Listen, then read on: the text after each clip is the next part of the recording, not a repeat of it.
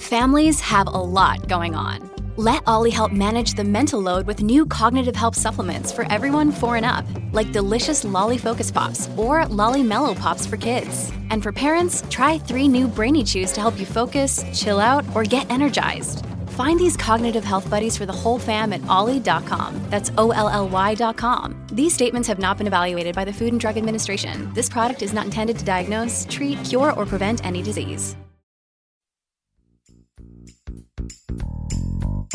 On a recent trip to Southern California, I had the opportunity to sit down with Ross Blatcher of the podcast Oh No, Ross and Carrie.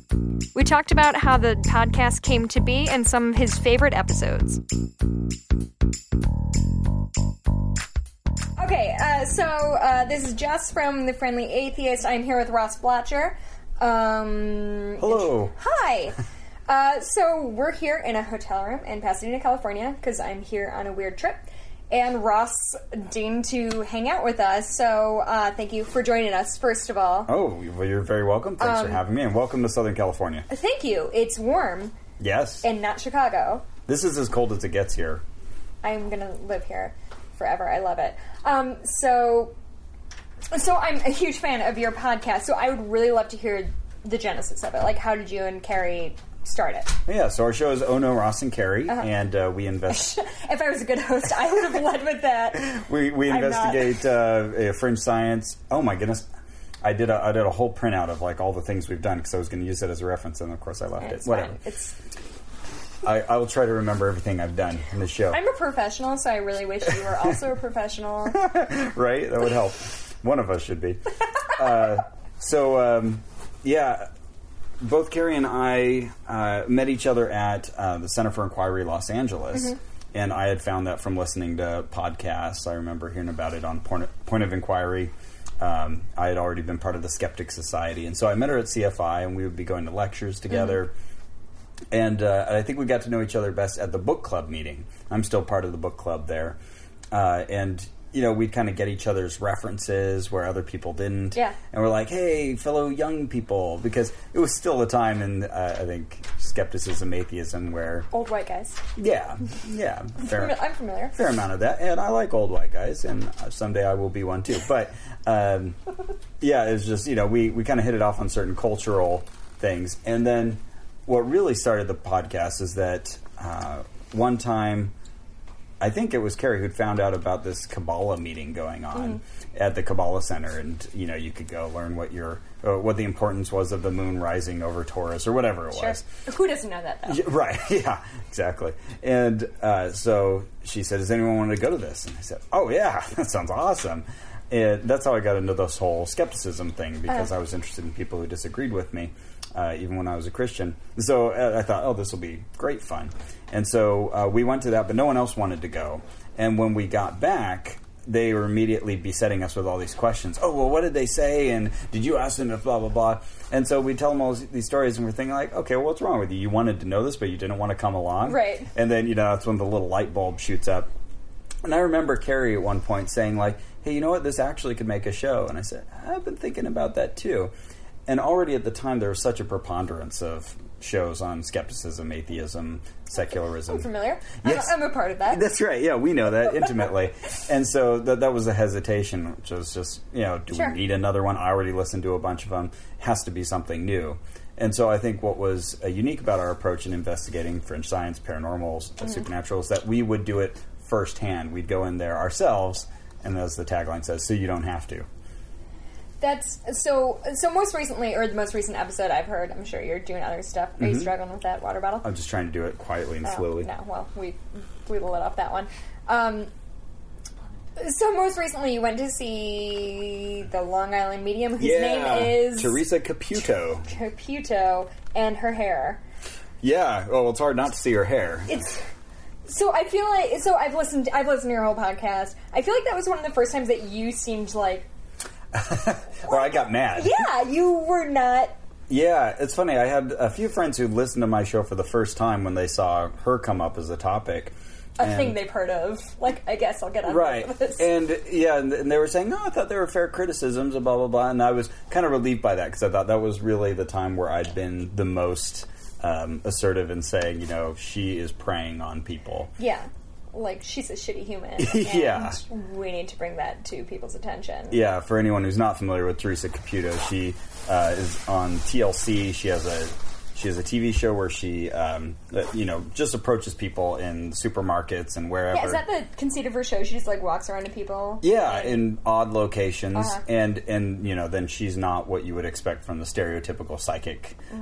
So she's not wearing the deep makeup with the shawl or anything like that. Lack of shawls. Yeah, she is this Long Island woman with, very loud voice. Anyway, she'll come by and all of a sudden she's communicating with your dead relatives. And so we got to see her do her shtick kind of firsthand. And yeah, it was awful because, well, one thing that she was doing that will immediately buttress my position is telling the families of victims of suicide, people who'd killed themselves, that their loved one did not kill him or herself. We didn't mention on the show, but there was one guy and he'd shot himself, and she said, but I feel it wasn't a clean shot, so they're describing, yeah, that's true, it kind of, went off center. Yeah, the trajectory of the bullet. And she's saying, yeah, because I feel like he was just cleaning it. I think, no one cleans their gun and shoots themselves through the head. I mean, or at least that has to be incredibly rare. I should be careful what I say. There might be people listening. Regardless, she doesn't know. No, right. Regardless of whether that statistically is likely. What a horrible thing to say. She doesn't know. And it turned out with one family, it was a hanging, someone who'd hung themselves. And she was saying that, or hanged themselves, so I guess it's always hanged with the I literally thought that. I was like, how shitty would it be to correct his grammar? And so I didn't. Oh, okay. No. Correct my grammar at any time, and I'll try to jump in and correct my grammar, too. But she was telling that family as well that, this man had not meant to hang himself. He had thoughts at the last minute and, slipped or something. And they were going to his memorial the next day. That's sick. So that's sick stuff. Super recent. Well, I think the one that sort of got under my skin the most was somebody had cancer, they died of cancer, and she was like, there's no cancer in your genes. Oh, yeah, she was telling a daughter whose mother had died of breast cancer, but I don't sense it in you, you're fine, you don't need to worry about it. She actually told her, you don't need to get the checkups. And we wanted to go down and just smack So I feel like it's justifiable at some point to say, your loved one didn't mean to commit suicide. That's horseshit, but arguably it could give peace of mind to the survivors. But when you're don't worry, you'll never get cancer, bye. That's... Yeah, and that's not her decision to make about, right, how people are going to come to closure or deal with their grief.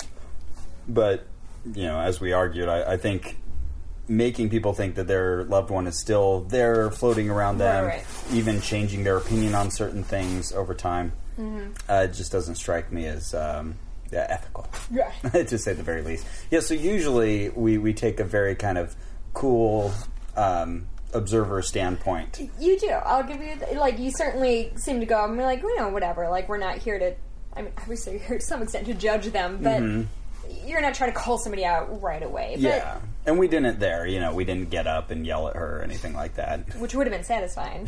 Sure, for us maybe. So do you have a favorite thing that you did, episode you recorded? It always comes back to the Mormons.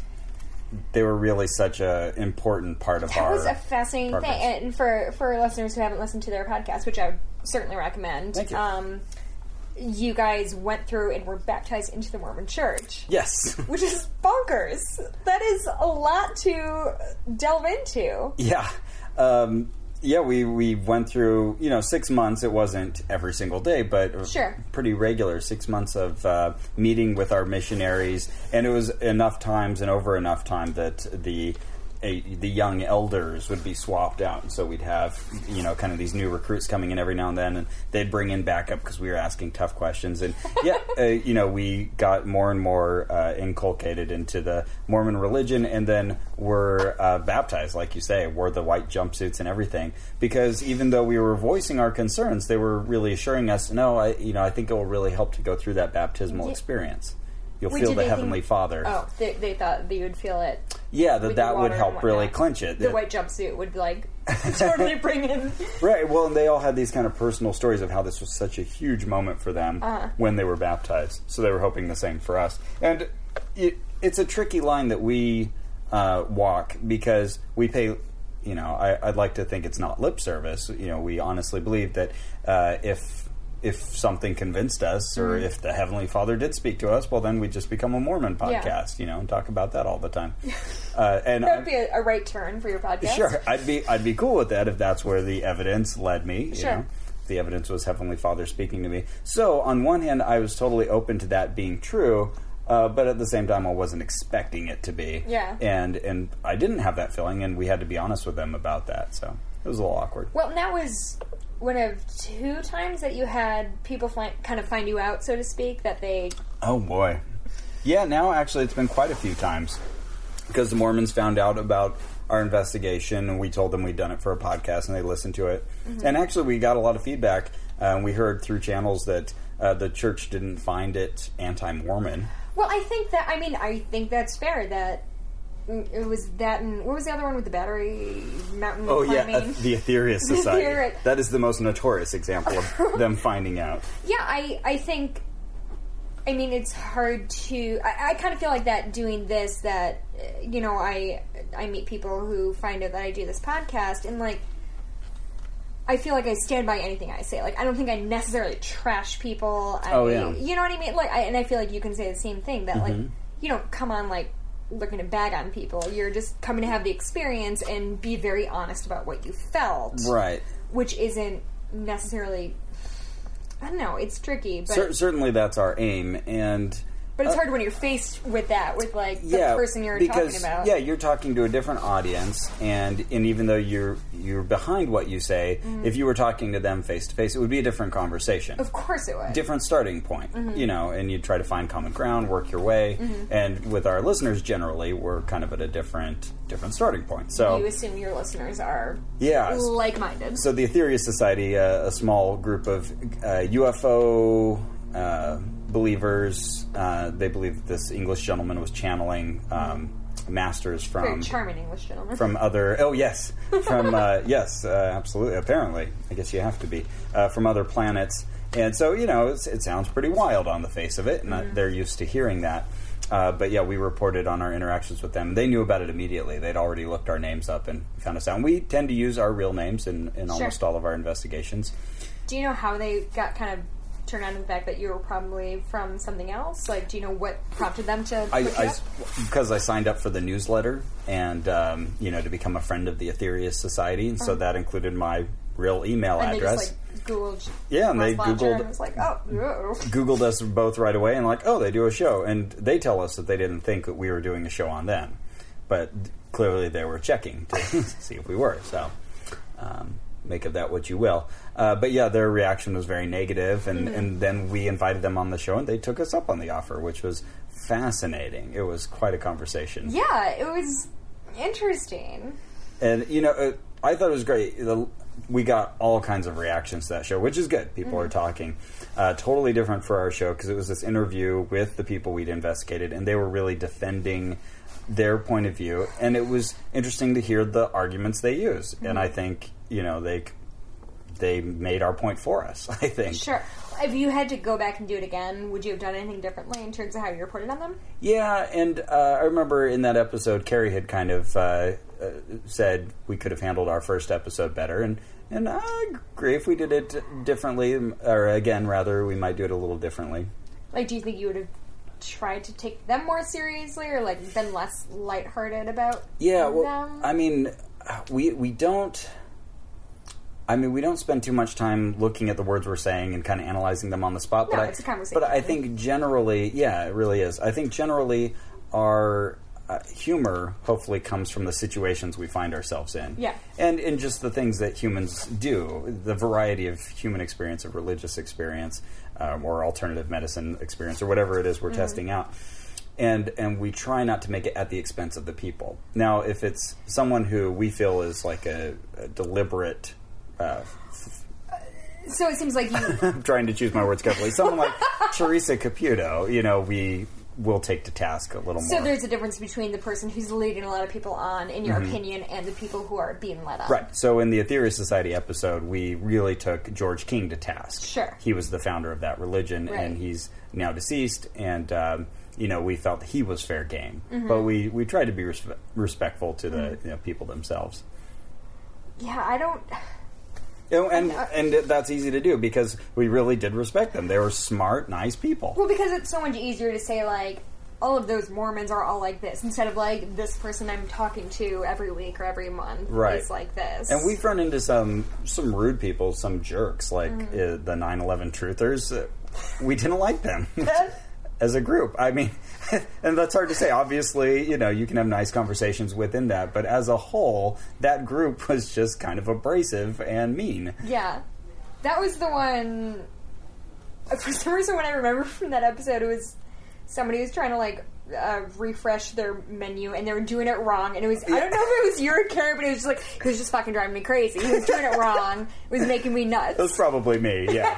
Because, I use computers a lot, and it was some sort of really wasteful use of the computer. Their time. And I was like, I could fix this for you, but I'll just stay here. Do you have anything that you really want to investigate, but you either don't have the funds or don't have the time to commit to it? Well, everybody always asks us about Scientology. They want us to do a Scientology episode. We want to do a Scientology episode. Well, you're in the right part of the country for it, because I've seen... We're in the perfect part of the country for it. Like, literally down the block. We can go now. Yeah. I mean, if you're free. We just started an investigation this past Sunday, actually, and it was right next door to, like, the major Scientology building.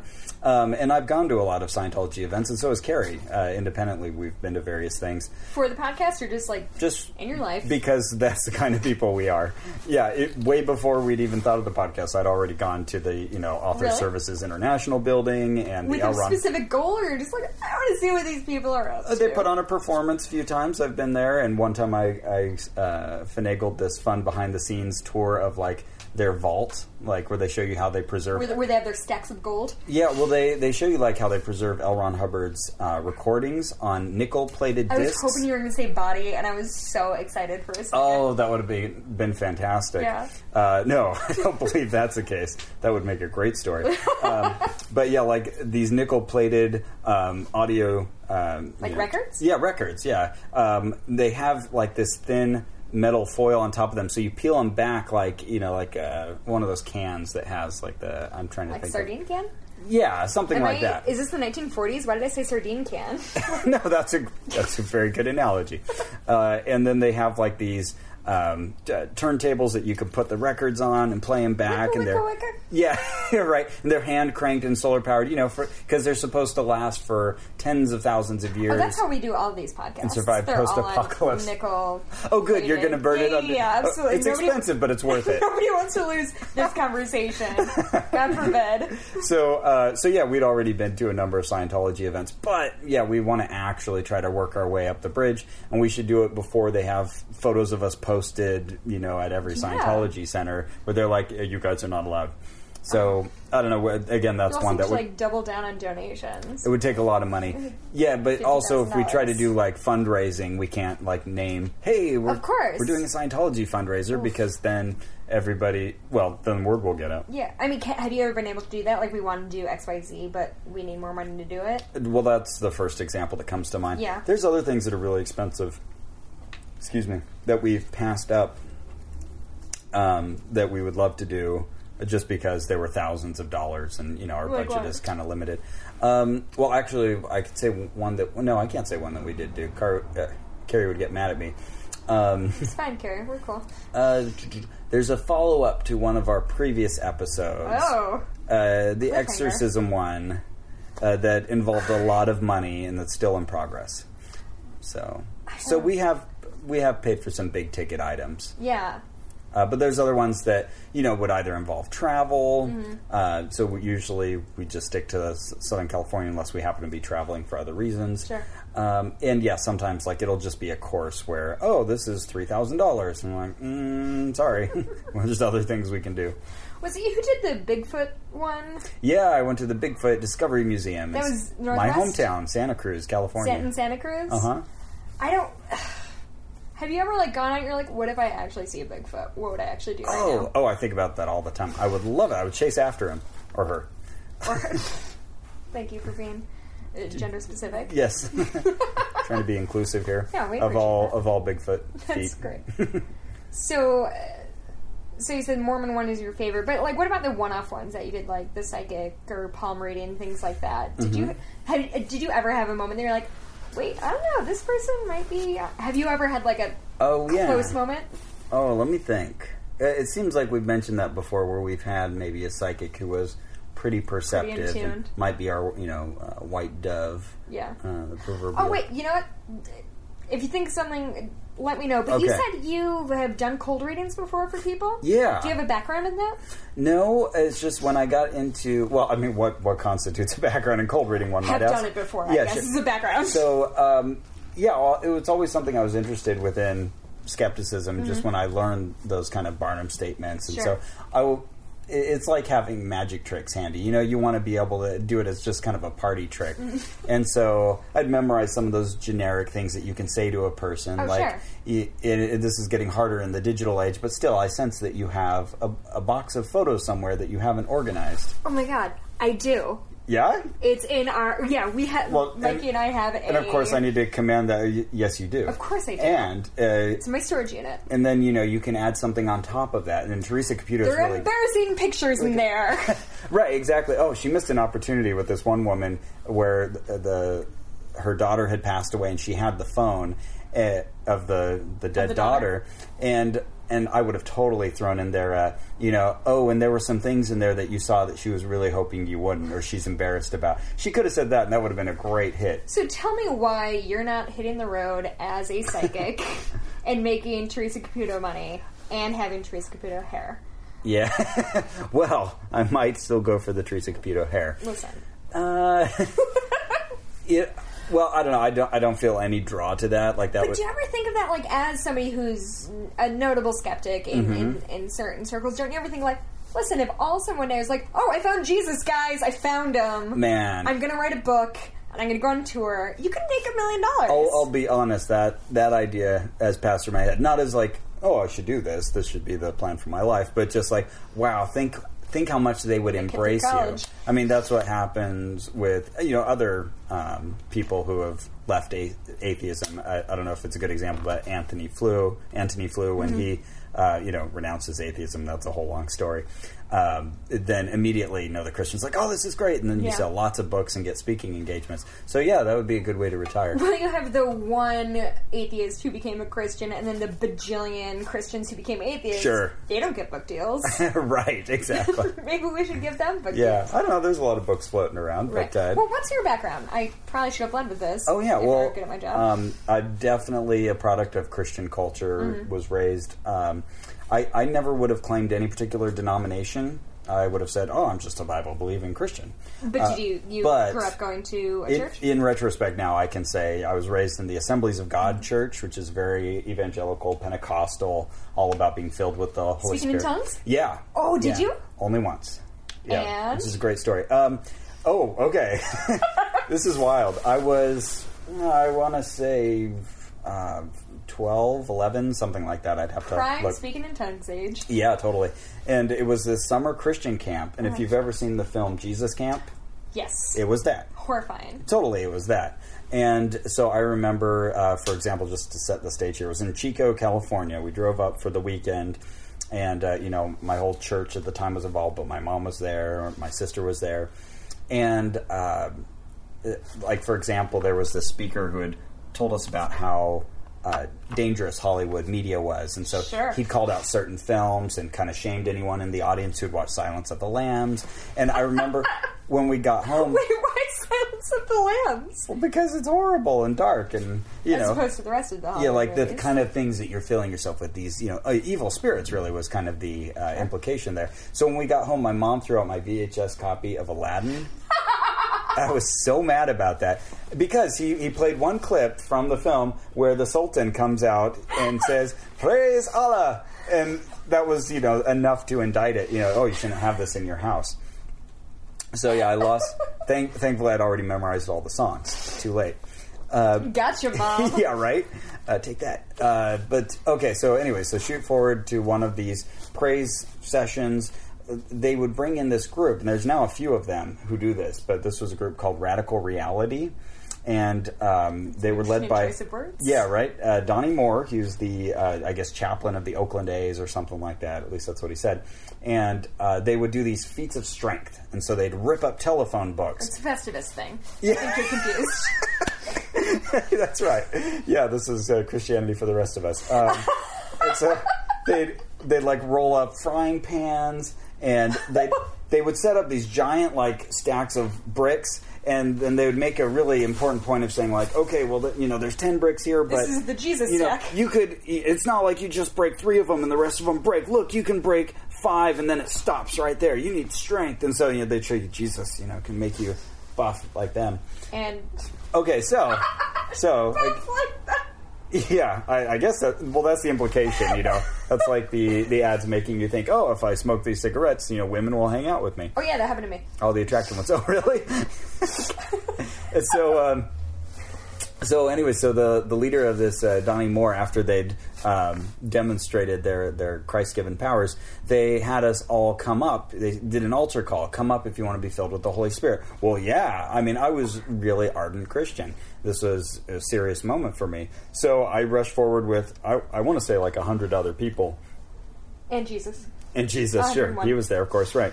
And so we were all gathered together, and like everyone's lifting their hands and singing God, and some people are just like immediately going into speaking tongues, and it's hard for me. It's just not coming to me, and I'm kind of trying. And so they're telling us, well, find a phrase and repeat it over and over. So I'm saying, I love you, Jesus. I love you, Jesus. I love you. It's like one of my investigations, but back when I was still actually believing this. And so I kept doing that for a long time, and still it wasn't working. I remember just kind of out of the corner of my eye kind of seeing there were maybe 6 other people still standing than 4 or whatever. And okay, don't focus on that. Just focus on Jesus.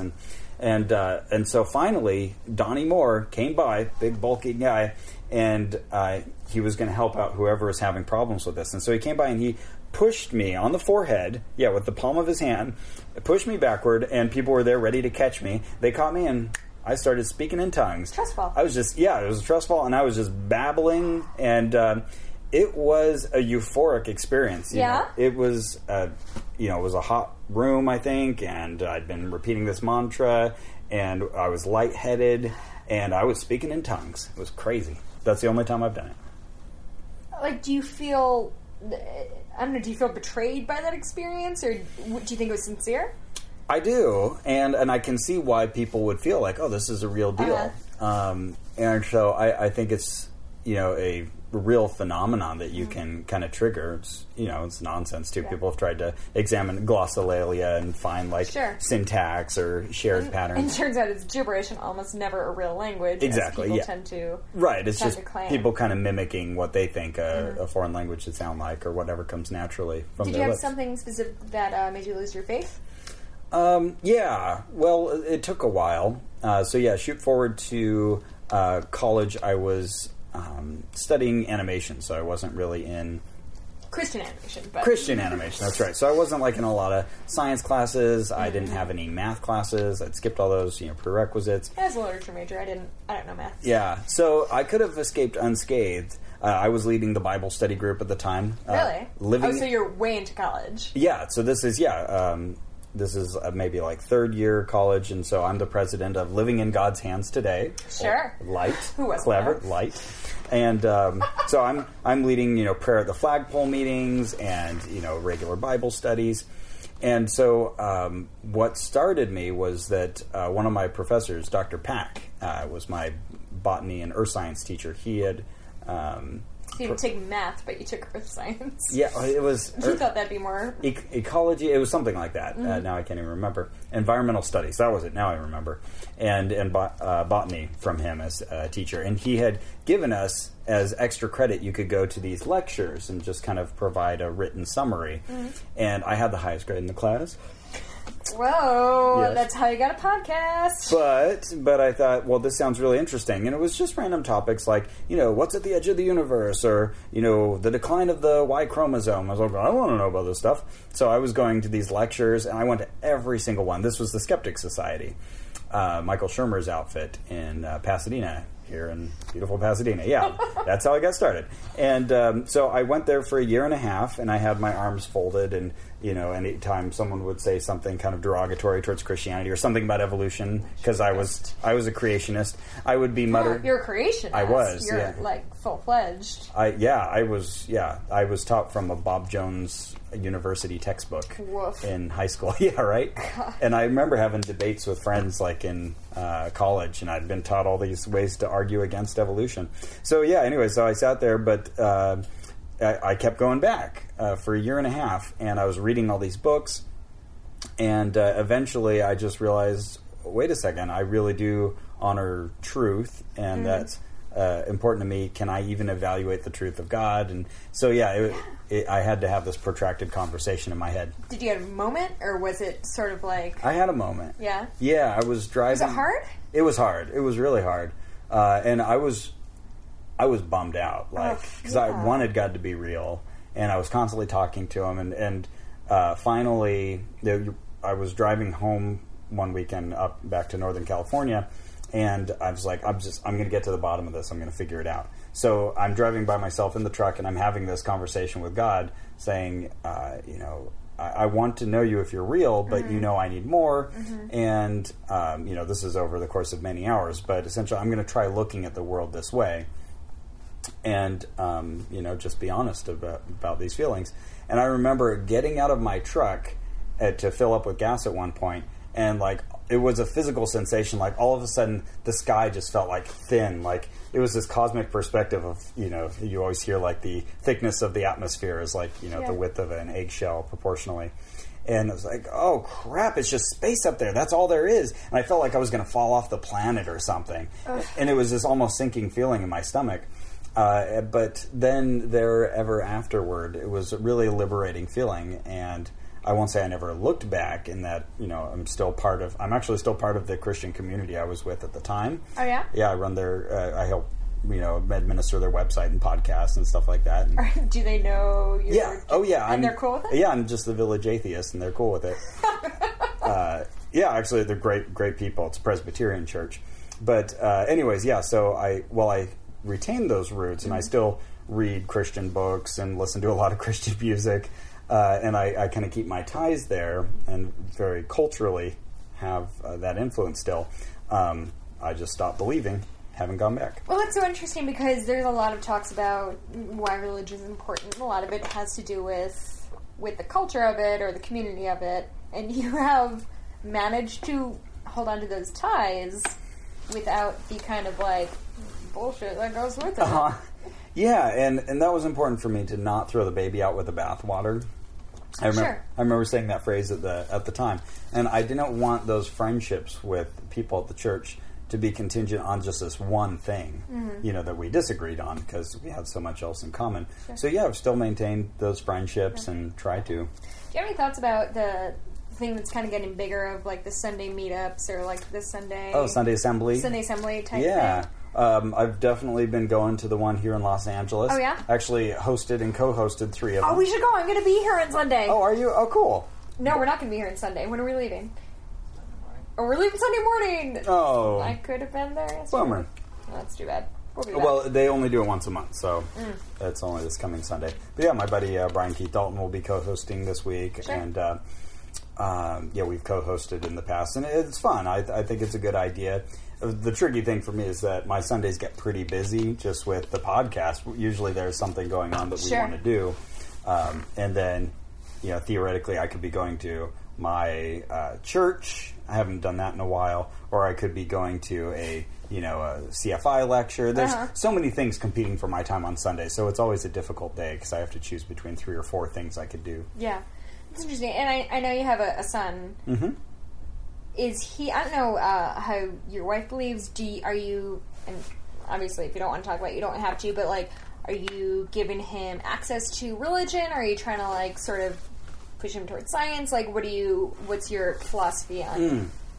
Well, I lucked out in that my wife came over, with me to the disbelief side, and it didn't take that long. We just kind of talked about it, and she wasn't that gung-ho to begin with. Sure. I always wanted her to be a more ardent Christian, and then she kind of came over to my side. And wait, so you you started dating or were together when you were still Christians? Yeah, we're high school sweethearts. So we were already married, and our son was maybe 3 by the time I officially said, really? I don't believe anymore. Oh, that's kind of an interesting thing. And she swung back with you? Yeah, so midstream I had to kind of reevaluate my parenting strategy. And I remember thinking, there was this Christian song that was popular at the time. I'd hear it on K-Love radio, I want to be just like you, 'cause he wants to be just like me. And, can you please keep singing forever? Help me be a holy example for his innocent eyes to see.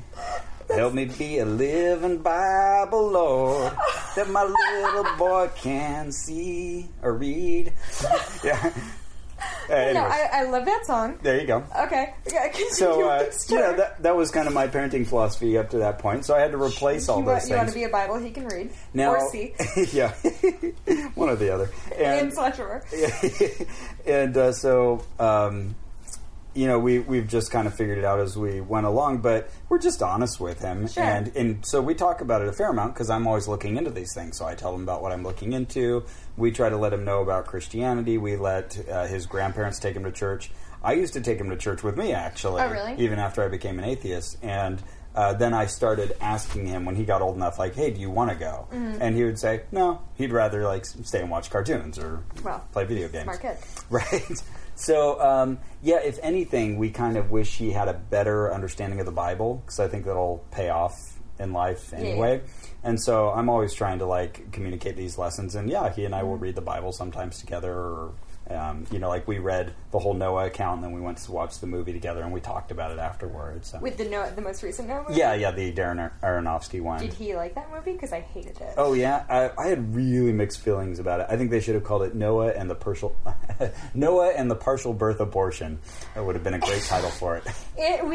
My fiance and I went to see it, and I went to see it, with the intention of, listen, clearly I don't believe this is based on a true story, but, it's kind of an interesting... Yeah, sure. It was a mythology, just like anything else. I hated that movie so much. Really? It was 18 hours long. I don't know. I just didn't... Well, I was upset because... I can't imagine, a kid liking it, because... He was interested, I think, especially just to see the comparisons with what we just read, because obviously so much is expanded upon, Tubal Cain stowing himself away on the boat. Uh-huh. I'm giving stuff away. Sorry, spoilers. Spoiler alert.